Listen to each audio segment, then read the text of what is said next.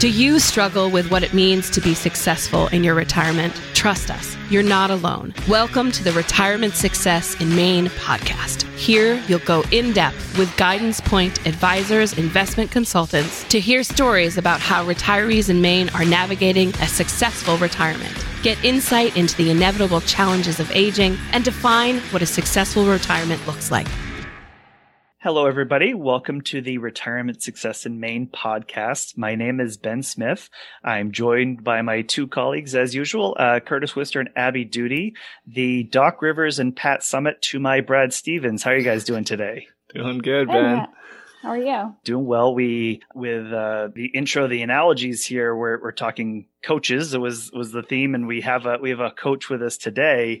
And really, the thinking being is, we've been talking a little about this concept of retirement and really this definition of what it is to lots of different people, right? And part of my conversations with our guest today and kind of this pre-chat is maybe what if we're thinking all about retirement all wrong, right? Is what if really retirement isn't exchanging a binge on working for 40 years for a binge of not working for 20, 30 years after that. Mm-hmm. And really many of the clients we talk to is they are in this mid to late stage of their career, and they really may have already achieved a certain level of success, especially in their career, and they're really searching for what is next. But and that's kind of that question is, but what is next for us? So this inflection point really leads us to start asking questions in our lives such as, is this the right time to invest in myself and grow? Or is it time to exit something? Or is it time to change in our focus? So really, a lot of times, we come to those points and we have those questions and we're really talking about this kind of change moment, but we really have a lot of trouble really articulating these questions.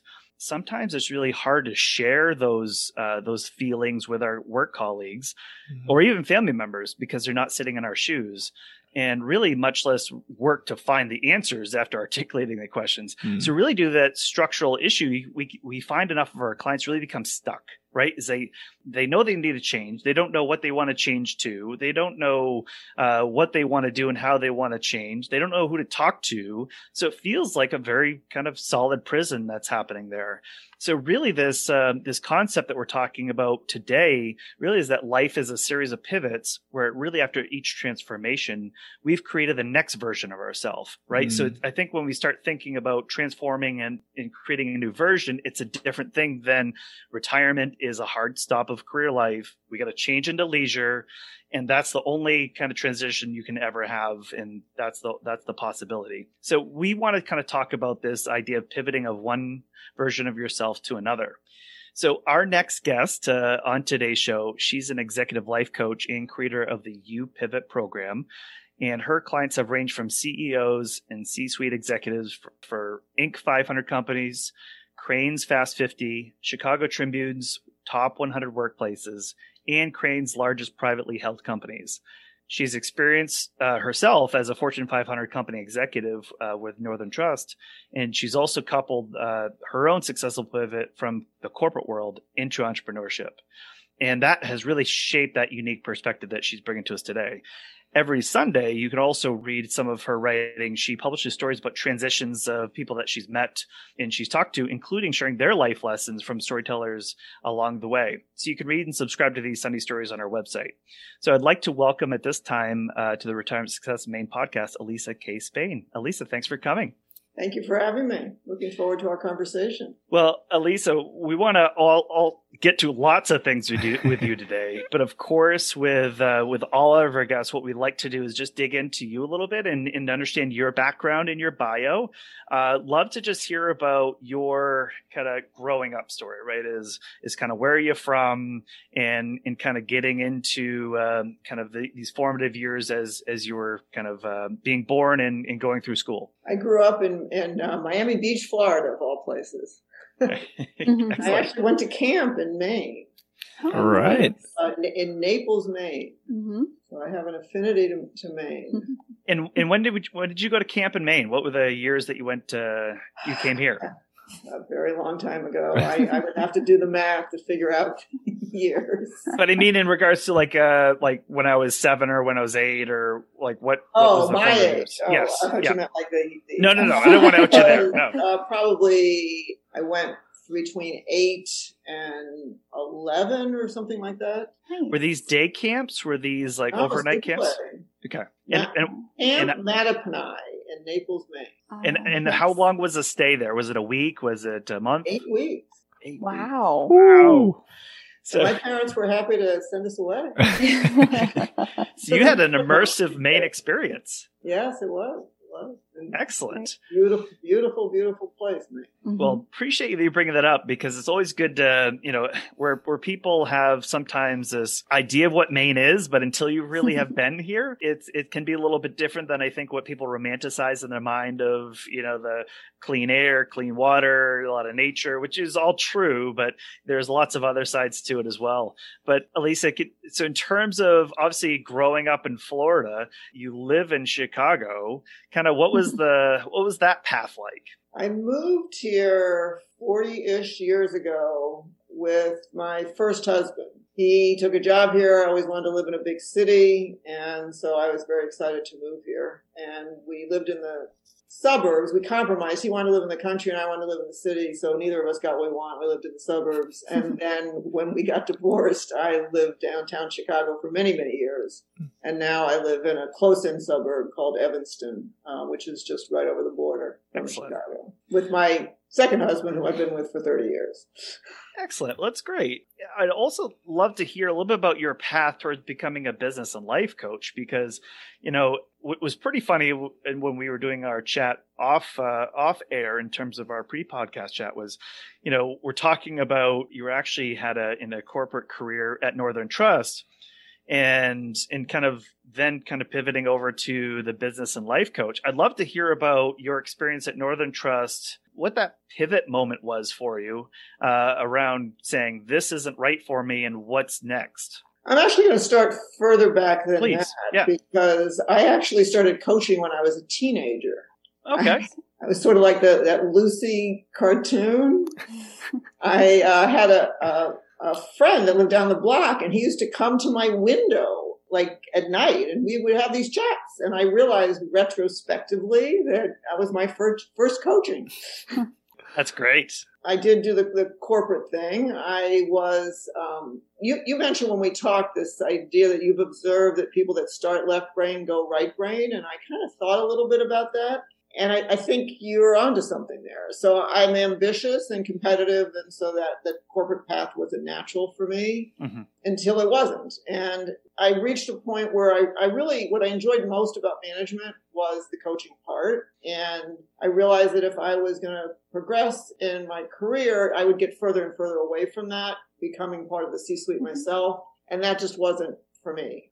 So I pivoted to entrepreneurship in my early 40s and still stayed left brain. I was a consultant at that point. And then I discovered that I really had a gift for asking people the right questions to help them identify their genius and tell their story. And so I pivoted from consultant to coach when I started working with business owners. So I had been working with more public companies initially, and then I started working with privately held companies. And I discovered with business owners that consulting and coaching kind of went together because their business and their personal lives were intertwined.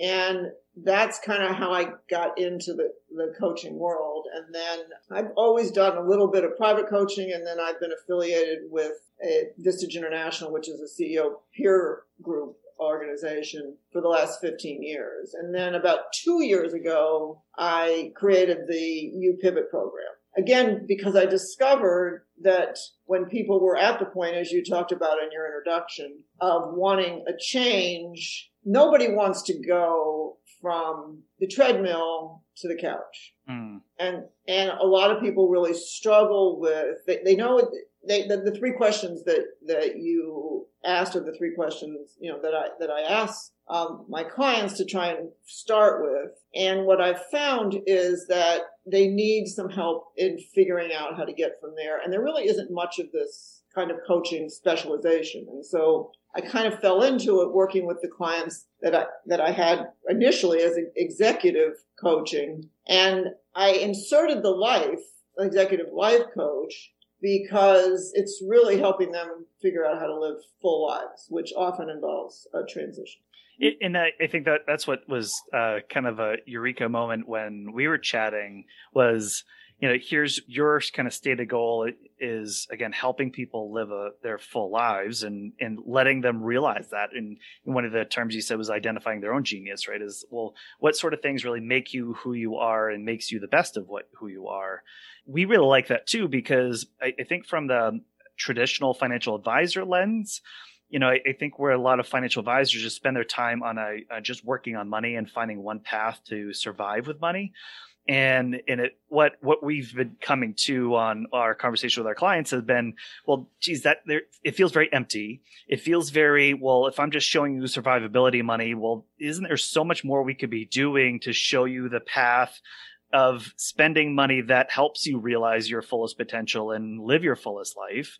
And if we're not asking these questions ourselves or pushing our clients to those resources to do that, then maybe we're doing a disservice ourselves in terms of the work we're doing with our clients. So what I think we kind of saw back more, Lisa, was this, hey, I think there's a lot of really great overlap of the questions we want to be exploring, the work we want our clients to be doing, and how we want to push them towards that place, right?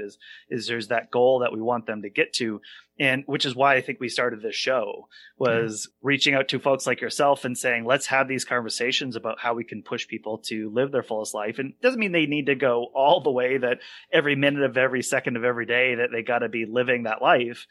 But if they're experiencing more things all the time, they're going to be happier people. They're going to be, their family's going to want to be around them more. They're going to be more active in their friendships. They're going to fight a lot of these kind of things that we see as people go to the couch and they get lonely as their relationships dwindle, and they start fighting things because they're sedentary and lots of things kind of kick in. So I think that's where we were going with it, is like, hey, let's kind of get that. So I like that there is a good kind of Venn diagram overlap that's happening with our practices here. So I'd love to just hear a little bit more about your practice overall, because you kind of talked about going from public to private, but who are your clients today? Like, who do you work with? We talked about those three questions that you start asking them. Can you just walk us through that, the person that comes to you, what they're facing, and how you help them? Sure. But let me start by saying, kind of building on what you were saying, that there is a natural affinity between what you do and what I do, because you help them with the financial side of what they do, and I help them prepare themselves. You help them prepare finances for what's next, and I help them prepare themselves. And often the preparing yourself part is left out. Yes. One of the things that inspired me to do this is a client that I met when he had his second business. He told me a story which really stayed with me. When he sold his first business, he went into a depression because he said the day they closed on the deal, he went home and he sat down in front of the television and didn't know what to do with himself. And then I talked to someone else who told me a story who's in Chicago, who his life became the Chicago Cubs. He went to every single game, and then he was in his 50s. And he woke up one day and he said, they lost a game, and he was depressed. And he's like, this is not working. I've got to do something. And so there is an opportunity, as you said, you can't often do it yourself. And I think the biggest reason why there's more demand for what I do is, frankly, just because people are living longer. So those are two stories of people selling businesses when they're a bit younger. We're talking about people who, when you and I first talked, we used to talk about retiring. And I think today, because that second part is so long, people are saying that they want to do something with that time. And it's that figuring out of what that is. And because the people I work with are achievement-driven people, often CEOs and business owners. When they're working on themselves, they're just as driven as they are with their companies. They want to get started right away. Actually, I just got a message from a friend who's retiring of the literally 8 things he's now signed up to do. And what I do with my clients is I say, whoa, let's just start from the beginning and think about where you are, who you are, where you've been. And they all want to go, like I say, because they're ambitious, driven people to the actions. And that's why I created this UPivot workbook. So it walks them through a process of questions for them to answer. And typically each of the pages in the workbook is one of our sessions. So they'll prepare it for the session and they'll answer questions like, tell me your story, kind of like what you asked me, but in more depth, how you got to where you are. What drives you? What's your style? Those sorts of questions. And then what I ask them to do in the next phase, and we spend usually quite a bit of time on this one, is what is and what matters. And I use a wheel of life as the starting point for that. And so I ask them to draw it, and then as it is, and then what matters. And sometimes there's just tweaks between the two, but sometimes the differences are significant. And so we will spend some time both on the size of the spokes or slices as well as on the content of the spokes or slices. And then the third piece is the investment. So they may want the slice to be this size, but they're not spending the sort of effort to make it fully this size. Their effort is more here. And so we spend a lot of time on that. And if they have a significant other, I ask them to have them do the same exercise and then create a Venn diagram. Because I like what you just did there, because what you've essentially done is created a gap analysis, right? Is saying, hey, here's your stated where you are today. Here's where you want to be. And there's the gaps of those differences, but also now with your spouse. And you could also start to identify relationship, I don't want to say issues, but maybe there's differences that may happen in those two wheels. And especially if we're saying we're pivoting to a new part of life and we now have different visions of what those pivots look like, you could see where people could also be growing apart as well if they're not kind of reconciling those things. Yes. And in addition, sometimes what they believe their significant other wants or expects isn't. I mean, we talked a bit, and I know we'll talk later about this idea of an unreliable narrator. It comes in all parts of our lives. One of the clients that I have been working with, the story he told me, I say to him all the time, the wife in your head and the real wife don't sound to me like they're the same person. Yeah. Yeah, I want to get to that a whole lot, right? Because I think that's first of all, it's a really important piece that I think we hadn't heard from any of our guests so far, and I want to really dig into it. But I want to really go into this idea of life pivot here for a second, Elisa. Is it really thinking about, because the topic of the show really is this whole thinking about retirement as a life pivot. Because you were saying to me the other day about, you're really challenging me on the label, and challenging in a good way, that, hey, you're using this label of retirement. And for a lot of people, this whole thing and this label of retirement really doesn't make a whole lot of sense. So instead, you were using language like career 2.0 or career 3.0. Or life 2.0 or life 3.0. So there's new versions, right? And almost like a new version of software or something that's coming out that you're kind of have this, and I want to say upgrade, it's just different, right? It's just a different change. So can you just talk a little bit about why do you refer to this part of life this way, rather than this kind of traditional language of retirement? I think it's because, like I said, partly because that timeline is longer. And one of the questions I ask people in the first part is how much time do you feel like you have left? Mm-hmm. And that's a very interesting question, because how different it's answered by people of the same age. Mm. And you ask that question also for financial planning. All the time. Yeah. I don't think most people stop and think about it in terms of how they want to spend their time. So the reason I came up with the versions is probably partly, frankly, because I'm into technology. So I kind of think that way. And partly because of my own experience. So when I think back on my own life, I think about the early phase of my life and career as the version 1.0, starting with the career phase, not the childhood part. So that would probably be point something. So the first career is the 1.0. And then when I made my own pivot from the corporate world to entrepreneurship, that for me was 2.0. And there were releases in between the 1.0 and the 2.0, that, promotions and those sorts of things. So changes within where you are. And then the 2.0 is, again, there were changes from within where I was. So moving from consulting to coaching and the evolution of coaching. And so that's the way I look at it, is that the increments, much like with software, within where you are still within the same range. But when you hit the 0.0, that's really more of a full transition of some sort. And for me, it just works as a language. And I find the same with my clients, because all my clients come from the business world. They just resonate with that, thinking that way. And it was actually one of my clients that gave me the idea for approaching it that way. And then, when I started telling you the process, once we get through the what matters, then they looking at each of their versions, to ask them to kind of think about what's worked and what hasn't, and then start working on the vision for the next phase, and ultimately write their tomorrow story, and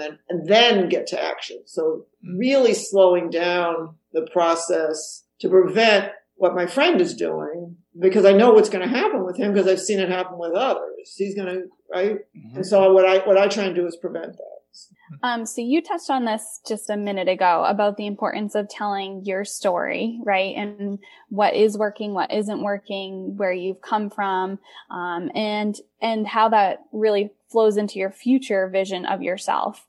So can you tell us a little bit more about how you help people do that, how they get started, and where they may be tripped up in that process? So the how really comes back to the sections that they fill out that we then talk about. So what happens is, as people start to tell me their story of who they are, that helps me then when we get to the what matters, because they may say XYZ matters, and then I'll say, well, wait a minute, I heard you say this about yourself.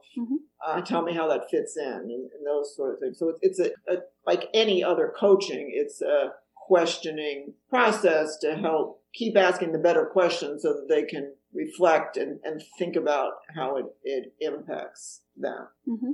So there's structure in the sense of this workbook, and each person is different. Like with any other executive coaching, it's a process of asking a lot of questions to help people get to the better answers. And Elisa, one thing I really like at the structure that you're kind of talking about here is this concept of a today story. Is that, it's like, who are you? Where are you today? What is working? What isn't working today? And that's where I think where a lot of the people we're going to is, or we see them in these pivot moments that we know they're approaching that 0.0, that they're getting to that point. But they're struggling, right? And there's this whole, like, there are things in their life that is working, they're very happy with. There's also other parts of their life that isn't working. And it's this, like, the solving of the isn't working part is kind of what gets them to that 0.0. But, what you're saying is you can't create a future vision if you really don't even know what is and is not working today, right? Well, it is and is not working today. And also who you are, what your characteristics are, what your personality style is. Most people have taken some sort of personality profile. If they haven't, I'll offer one to them. And then I also ask people to read 3 books somewhere in the process. A couple of them I asked them to read first, which is Necessary Endings by Henry Cloud, which is a wonderful book that is very helpful in making decisions about endings, of which this is one. And then there's another one called Transitions by William Bridges. Those are the 2 I asked them to read up front, so that we can talk about it as a language. What Henry Cloud talks about in his book is this idea of pruning, that he uses a rose bush metaphor, and in order for a rose bush to grow, you obviously have to prune dead wood, but you also have to prune good buds and roses, because I didn't know this before. I had a rose bush. If you just let it go, they don't grow. And so that's the whole point that he's made, is this idea of pruning and having endings so that you can have beginnings. And that's one thing I think is really important about this idea of transitions, is so many people think of a transition as an end. I remember a friend of mine, when I first started this practice a couple of years ago, and I think I wrote my first blog about it, he said to me, well, how can you work with these people? They're unemployed. I'm like, not always. And it's a beginning. It's not an end. Right. And whether it's 3 or 4.0, for the people that I work with that are mid-career, it's obvious that it's a beginning. And for the 3.0s and 4.0s, it's also a beginning. Again, because as you pointed out, your retirement life might be as long as your work life. Sure. And then another book that I asked them to read at kind of midway is one called Positive Intelligence by Shirzad Chamine. And I've worked with his program of mental fitness. And the whole premise of that one is that we all have these saboteurs, things like control and stickler, and there's 9 of them altogether. And the ultimate one being our judge is what causes the stuck, is what I've discovered, what gets in the way of moving forward. So helping people, once they understand kind of where they are and what they want, then to understand what's getting in their way of forward motion. And that's Henry Cloud has a great quote that I like for this. We change our behavior when the pain of staying the same becomes greater than the pain of changing. I like that. That's really good. Consequences give us the pain that motivates us to change. And the challenge is with this, there may not be consequences. So how do you then understand where you're blocking yourself with your saboteurs? So I want to take a second and circle back to something we teased a few minutes ago, and that's the unreliable narrators. That was a great job. We teed it up a few minutes ago. It's great. So I guess I'll start with, can you just kind of talk about the idea of an unreliable narrator, kind of define it, what it is, how you've seen it present itself, with your clients? I know you shared a small story a few minutes ago.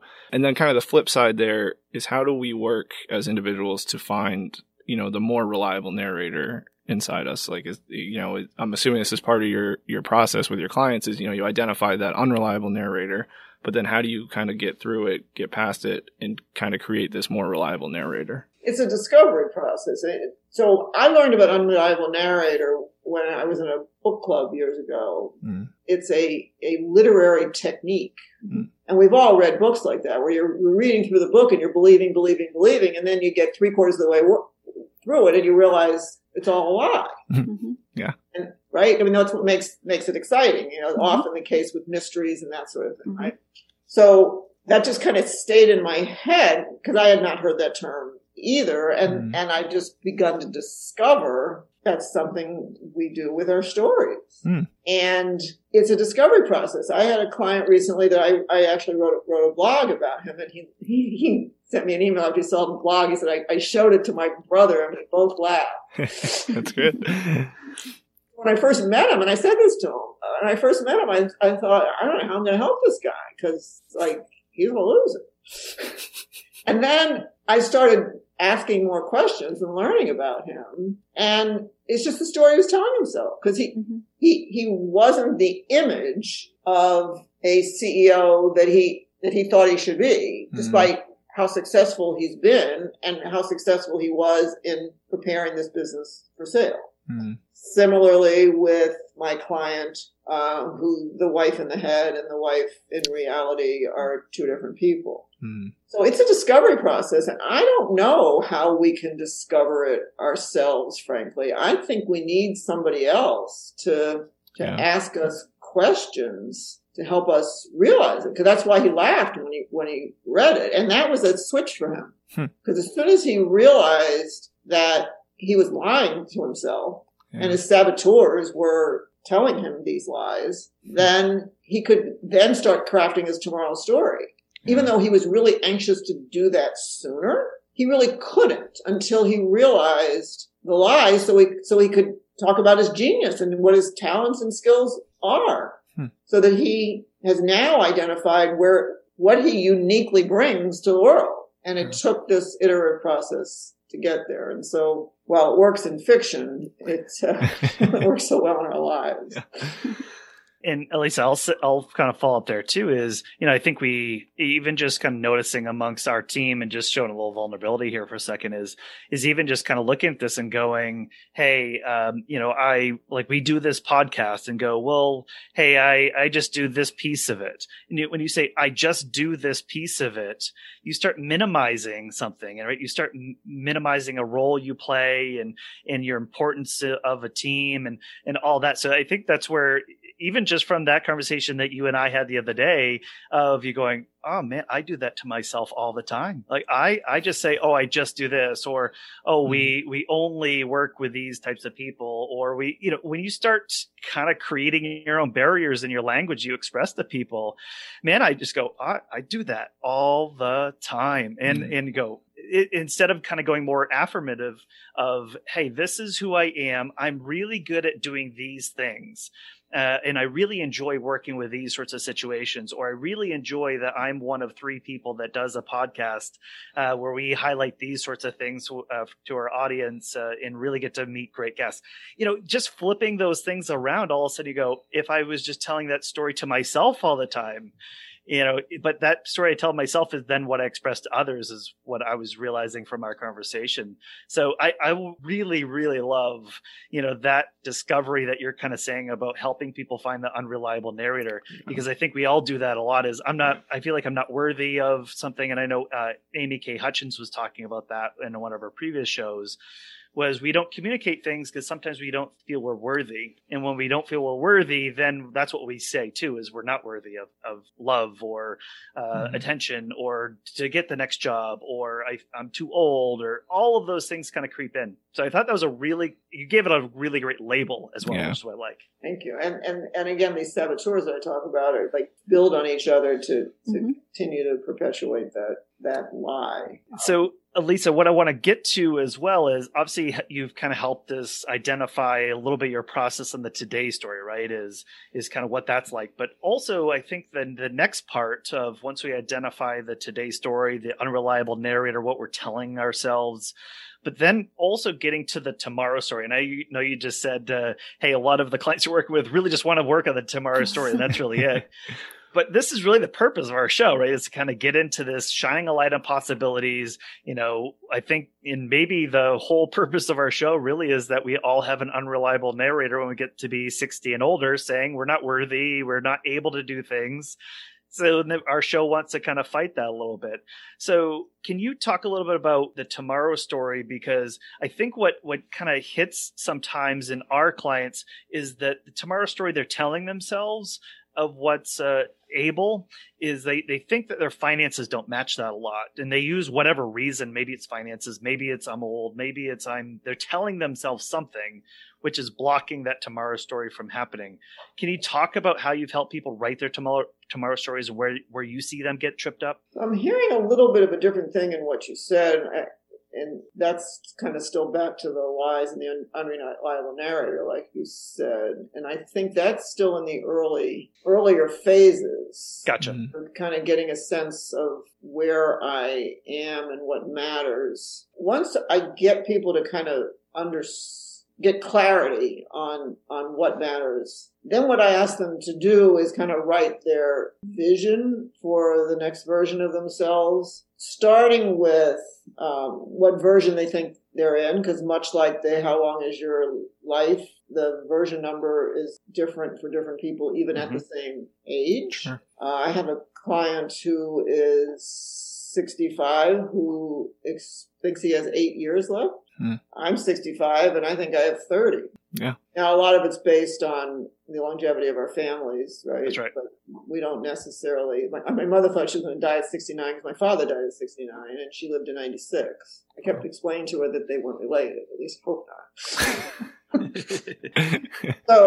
So part of it is getting that clarity with, your number of years and what version you think you're on. And then to kind of talk with them a bit about what paths they think are available to them, which ones they're considering. Everybody who is at this stage has a network. So figuring out what is available in your network, who's in your network, what opportunities might be there, what constraints you have, whether they be location or your perceptions, to your point, of your marketability. Today, what impact COVID might have. What are your non-negotiables? So things like I always want to be available on weekends and evenings, or those sorts of things that you're not willing to give up to get whatever you're going to choose, and income requirements, if any. And then I ask them to talk about what they're afraid of, and I do all that stuff, and we talk through all of that stuff. And I think the hardest thing is kind of writing the tomorrow's story. So I ask them to start by just making notes as they think of things, and then we will talk through it a few times before we get to the actions. And like I said, to me, the biggest difference between going through this process and the typical process is the pause of doing this in a structured order and not jumping right to the actions, so that you make a better choice and a more focused approach to figuring out what the next version is going to be. I think it'd be helpful for me anyway is hear a little bit of an example of that tomorrow story, because I think it'd be helpful to just go, here's an example of somebody that says, here's what the outcome here is. What have they drafted for themselves once they've gone through all the paths, the constraints, all of your process to go, here's a story that they've written for themselves. So here's a good example. I have a client who he was not the owner of the business. He had a small interest, but he was a hired CEO primarily. Mm-hmm. Sold that business. And in the beginning, we spent a lot of time talking about some of the emotional side of ending. Like, what do you put on your business card? When people ask you, what do you do? What do you say? All that kind of stuff. And then he then started thinking about going through the process of what matters and what's important to him. And what he decided was that his wife has stage 4 breast cancer, but she's doing fine. She's not fine long enough that they would call it remission, but she does seem to be doing fine. So spending time with her is a very high priority because they don't know how much time they have together. And he is very passionate about the value of the fraternity system at universities, and in particular the university that he went to. He's done some volunteer work for them, but it was really important to him to get involved with that because he expects that that's going to go away because of all the terrible things that have been happening, and he believes that he can make a difference. So that's something that he cares about. And he wants to stay connected to the business world. So he was trying to think about how he can do that in a way that doesn't interfere with the time with his wife and the time he wanted to spend in a more philanthropic way. And so he decided he wanted to become an investor in startup companies and then offer both funding as well as expertise to these companies. So that was the tomorrow story that he ultimately wrote, and it was all based on how he designed the spokes of his Wheel of Life. I like it because again, and then I could see where from a coaching perspective is now we're trying to realize that tomorrow story. And of course, there's always some things that we envision in our head that maybe is not practical or realistic as we go to enact them, which probably requires more coaching in terms of adapting some of that story and continue to adapt the story as we go. Right. And that's where it's, what that last part of, what's available to you, what are your opportunities is important. Like a lot of executives, when they retire, want to get on boards. There's a lot more executives that want to get on boards than there are boards. And the boards mostly don't have terms. And so, people are 80 years old and they're still on the boards. And for a lot of reasons, that is just not realistic for most. So that would be an example of what you're talking about. So recently you shared a story about a gentleman who said he flunked retirement twice. So we really liked this. And so can you share with us that story, why it's meaningful, and do you think it is actually possible to flunk retirement? I thought it was a very interesting choice of words. Yeah. Which is why I made the title of the blog. Yeah. So I think so let me briefly tell you the story, and then I'll give you my thoughts on it. So he had a very impressive career. And most of my stories that I write in my Sunday stories are pseudonyms. So this is actually he was perfectly comfortable with disclosing who he is. Marsh Carter is his name, and he was in the military, was in the Marines, and then when he got out, he couldn't find a job at all. Sent out 85 letters. And then somebody just did him a favor and got him a job at Chase Manhattan Bank in New York. And he went to work there. He sort of the classic story, took the job nobody wanted. And that job happened to give him exposure to the chairman of the bank, which gave him all kinds of opportunities. And he rose pretty well, which is when I met him, to this new business that we both worked in called Global Custody. And he was tapped from that. I mean, he was a senior vice president, which is a fairly high level position, but in a money center bank, there's a zillion senior vice presidents, and it's pretty far from the top. And he was tapped from there to become the CEO of State Street Bank and Trust because of circumstances. And so he went into that knowing he was going to retire in 10 years, because the reason he got that opportunity was because the retiring chairman and CEO was grooming somebody for his position, and 6 months before he retired said that he didn't think it was the right person. And so the board was left with finding, and he didn't say he was going to stay on. Wow. I'm still leaving in 6 months, but he's not your guy. So the board had to find somebody in 6 months, and they found Marsh, and fortunately they made a good choice. So he went in knowing that he had 10 years because the board asked him. They said, we're not letting this happen again. So, we need to decide up front when you're going. And he said, well, I think 8 to 10 years is about the right time. So he agreed. And 4 years before that time was up, they started looking for his replacement and ultimately found him. And he passed the baton when he was 61. And so he retired. He always thought he wanted to teach, and he became I'm guessing an adjunct professor at the Kennedy School at Harvard. And then when he went into his second year, he discovered he didn't really like teaching because he didn't want to teach the same class the second time. So it was about that time that the leadership of the New York Stock Exchange kind of imploded because the then CEO was involved in a bit of scandal. So they just wanted to change everything. And so they wanted to bring in people who were, of utmost regard. And so he was invited to be on that board, as was Madeleine Albright and other people of that caliber, all of whom I think were retired. Mm-hmm. And then they asked Marsh to become the chairman and CEO, which he did for 10 years. At 65 is when he took that job. And then he finally retired for real, he said, sort of, at 75. But he still teaches a bit, and he still consults a bit. So I have a similar story from my uncle, who was always a role model for me. He got fired when I think he was 75 or 80. He had been consulting with a company similar to this man I was talking about earlier, who he invested in and was providing advice to. And I forget what the circumstance was, but they needed his office.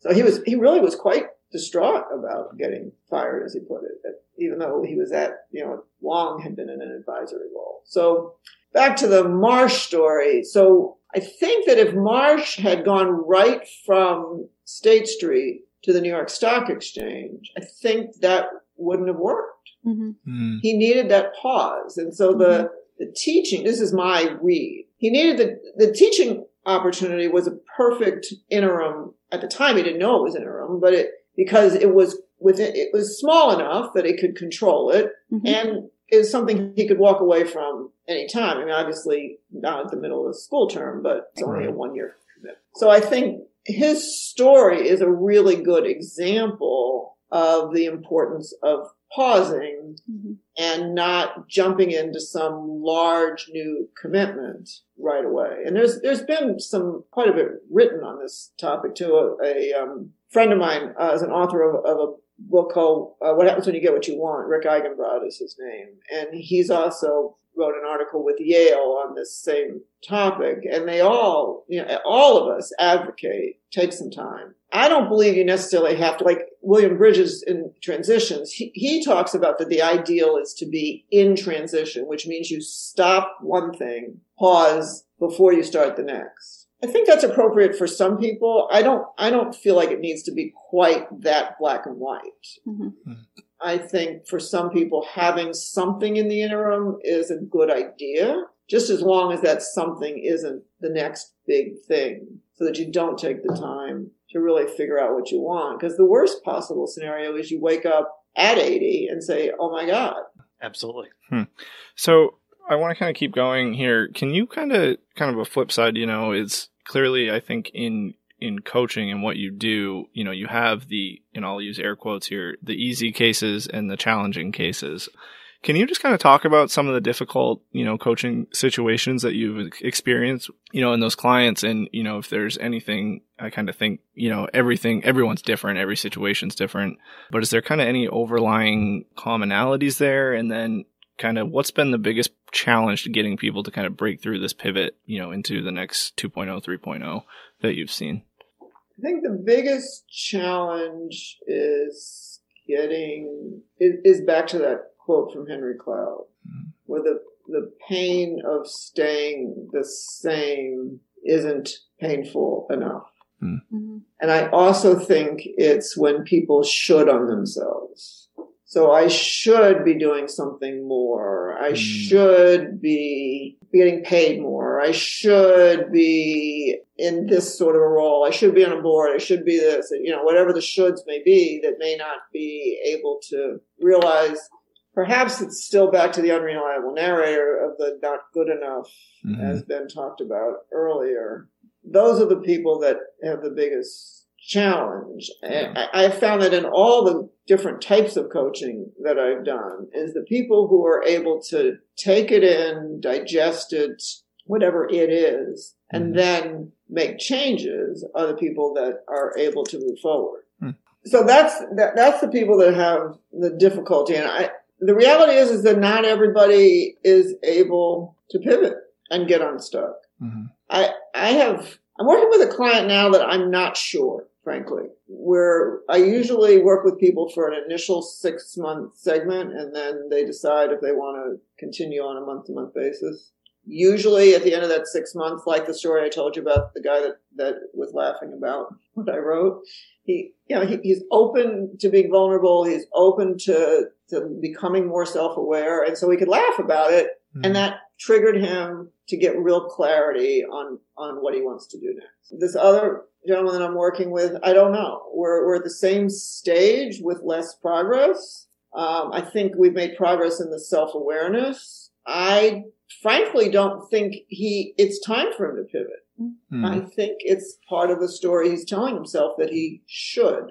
So what I've been trying to work with him on is recognizing and accepting what's good about where he is. And he's very interested in adventure and encouraging him. And when he drew his pie, the career one got smaller, not bigger. And yet he feels like he needs to focus on his career. And I keep reminding him of that. Yeah. And encouraging him to do some of the adventure things he wants to do, even if they start with a little one on a weekend or something like that. So he's had the weekend assignment the last 2 times we've met. I'm hoping by the next time I see him, he'll have done one of them. So yeah, it's not 100%. And Elisa, I'm going to ask, because I think you've covered a lot of my next question, which I wanted to go, but I'm going to frame it a little bit differently. And one of the things that, as we're reading a lot of your blog, and one of the things that you shared on your blog was a Chinese proverb that said the wise adapt themselves to circumstances as water molds itself to the pitcher. And we really like that. And for the reason being that a consistent theme we're seeing across a lot of our episodes was that in lots of different areas of our lives as we age, it doesn't matter if you're going from 2 years old to 5 years old, or it's the middle or late stages of life, is that adaptability and flexibility are very important traits to have. That not getting set and just digging your heels in on where we are today just leads to kind of this, again, kind of, it makes, I think, change harder. It can make life harder at times. And what you're just kind of talking about was kind of helping people work through that and some of the factors you're seeing in terms of that resistance. So one thing I wanted to say, because I think you just covered that really well, but I want to ask it a different way, is so sometimes it feels like, you said the should on ourselves, but sometimes it feels like some people are should on us. is that sometimes you might feel that your family is saying, you know, Ben, you know, you're getting older and it's time you should be moving into a different house, or you should be kind of connecting with these sorts of people. And our network can start creating pressure of the things that they feel like we should be doing. And from their eyes that we're being resistant to change, but, you know, maybe for us that we don't need to change. Or how would you kind of help people coach through that, right? Is it because, you know, first of all, is identifying them, but also these externalities creating these things of maybe I'm being forced to be something I don't want to be, or do something I don't want to do because people tell me I should. Well, right, and that, or we think people are telling us back to the wife in his head and the wife in the reality. I think there's two parts to this. One is this self-awareness and self-confidence, becoming aware of our saboteurs and our judgments of ourselves and getting real clarity on ourselves. That's the first part. And then if we can get there, then it's something we coaches encourage people to say is thank you for the feedback. I like it. That's really good. Because we're the masters of our destiny, right? This is our life, and we're in charge of that.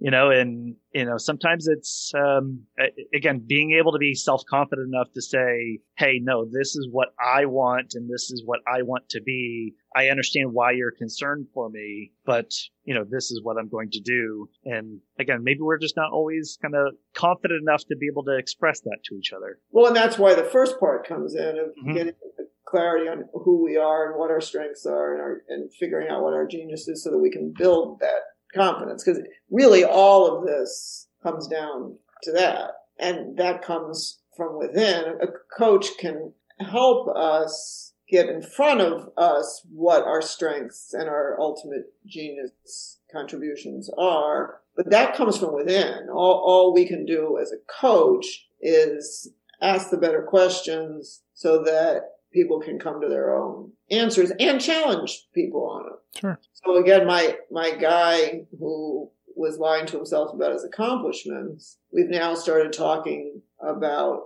what his key offering and differentiators are, and I've challenged him to make sure that it's available to him as well. So identify where he thinks his strengths are. Some of his strengths might fit better in the public company world, but he wants to work in privately held. So how does he now narrow that down? Or the board example that I gave you earlier. So the role of the coach is to help people bring it out of themselves. The difference between coaching and teaching, I think, is an important point here, which is a teacher tells me teaches me something I don't know. Where a coach our job is to bring out what's within you.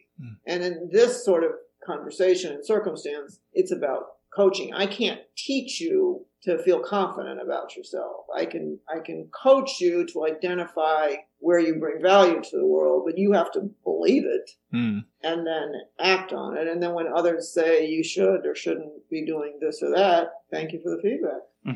Thank you for sharing. Appreciate the feedback. I like that.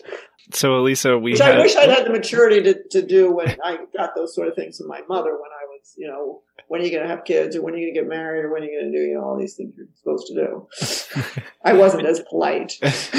But that's really tough to do, right? In any one of our realms, is because, the people that we put on pedestals and that we really value their opinion, sometimes more than our own, it's tough to then equalize your own opinion to them of, no, I this is what I want. And even though I'm used to getting steering guidance of what I should be and what I should do in my life, now again, I think for me as a parent of a 7-year-old, you go, well, that's kind of what you want them to be, is independent in their thinking and where they want to go and actualize their own dreams and not the dreams that I impose on him type thing. So I think those are important things to delineate. And I think that's an important thing to say. Well, that's another self-awareness too, because what commonly happens in these sort of situations is people who have the pleaser saboteur. Which all of our saboteurs come from our strengths. And those of us in the service world, often who are successful in the service world, have that characteristic.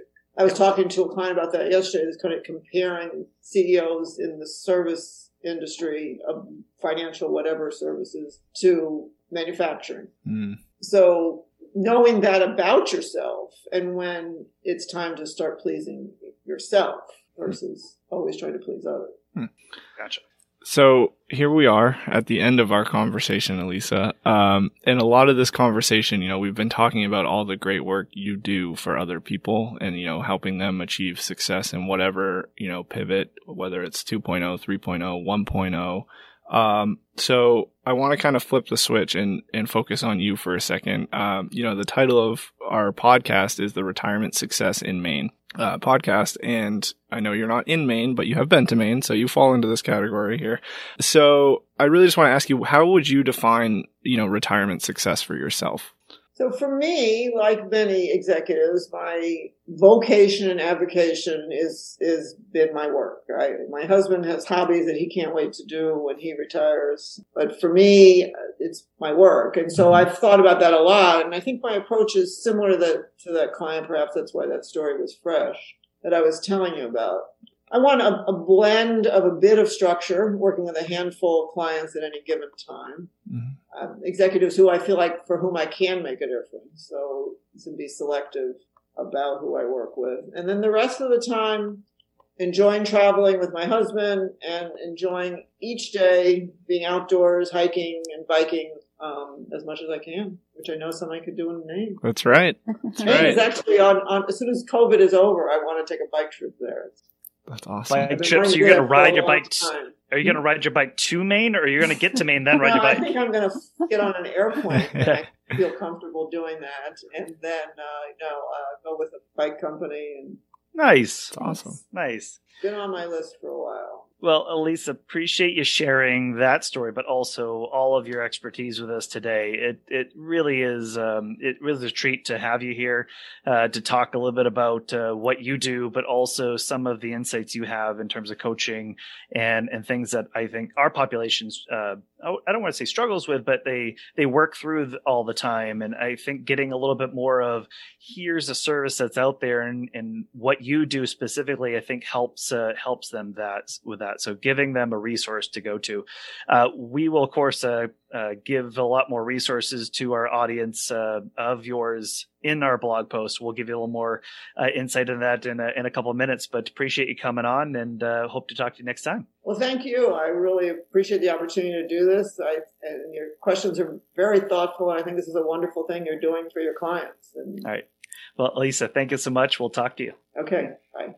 So really good to talk to Lisa Spain today. Again, thinking about retirement really as a life pivot. So that was a really interesting angle we took today. So again, I kind of like that as a theme, was thinking of it a little differently, not just retirement, but pivoting and kind of the process you kind of can go through to help identify a lot of that there. So again, we always like to wrap up a lot of our shows with lessons that we've learned from our guest. Love to have Curtis maybe start off with what you took away from today. Yeah, a piece of the conversation with Elisa that really stuck out to me was she brought it up when she brought up the analogy of a rose bush when she was talking to a client, and the idea of every ending being also a new beginning or an opportunity for a new beginning. And the rose bush came into play with, not only trimming or pruning the dead wood of the rose bush, but also trimming some of the roses as well. And that ability to keep growing and, I guess not honing in on the ending so much, but honing in on the idea that it's an opportunity for a new beginning. So that piece really stuck out to me. Yeah, I really like that too. Because again, at the end of the day, to get a really full rose bush, is sometimes you do have to cut off some of the healthy parts of it, and again, because sometimes things just don't fit. And I think that was a really apt analogy that she kind of went to kind of help describe some of the process we're kind of all going through to then kind of get to the next stage. Abby, in regards to your kind of outtakes from today, what was something that stuck out to you? I thought it was interesting how she talked about how we should on ourselves. So expectations that, others put on us or we put on themselves that feel like we need to be at a certain point in our lives by a certain age or stuff like that. And I know I personally do that, and I found it very interesting kind of her perspective on the whole thing and how she coaches clients through that. We hear that every day, right? Is even like in our lives, the judgments we maybe sometimes give to others in our lives of, well, you're this age, you should be this, or, and you kind of have that as that kind of running thought kind of coming through is like, you should be this and you should be that. I thought it was a kind of a neat way to put it, honestly. It was some way I'd never heard it kind of struck that way. And I thought that was a good way to frame it. My own side, I really like the concept of the unreliable narrator. I think that's something where from something that we see a lot of, that maybe you have a lot of skill and you've done really well, but you're really, the first thing you point out is maybe the things you've not done well. And by kind of displaying those things, look, that's the thing you tell yourself, but that's also what you tell others. And how people think of you is sometimes the narrative that you give out. Also, I'll share too, is I've actually received kind of professional coaching on that side. And one of the things that was kind of an outtake of that was, the question I was asked from the process was the Today Story of, how much of your day do you like doing in terms of your work day? And how much do you think you should be enjoying of your work day? And when you start auditing your kind of your life that way, and you start thinking about it and framing things a certain way, you start getting to positive places. And one thing that was like, well, I always wanted to do a podcast. I always wanted to do these sorts of things. And then you look at the things you don't enjoy doing or really are not additive to the work you're doing.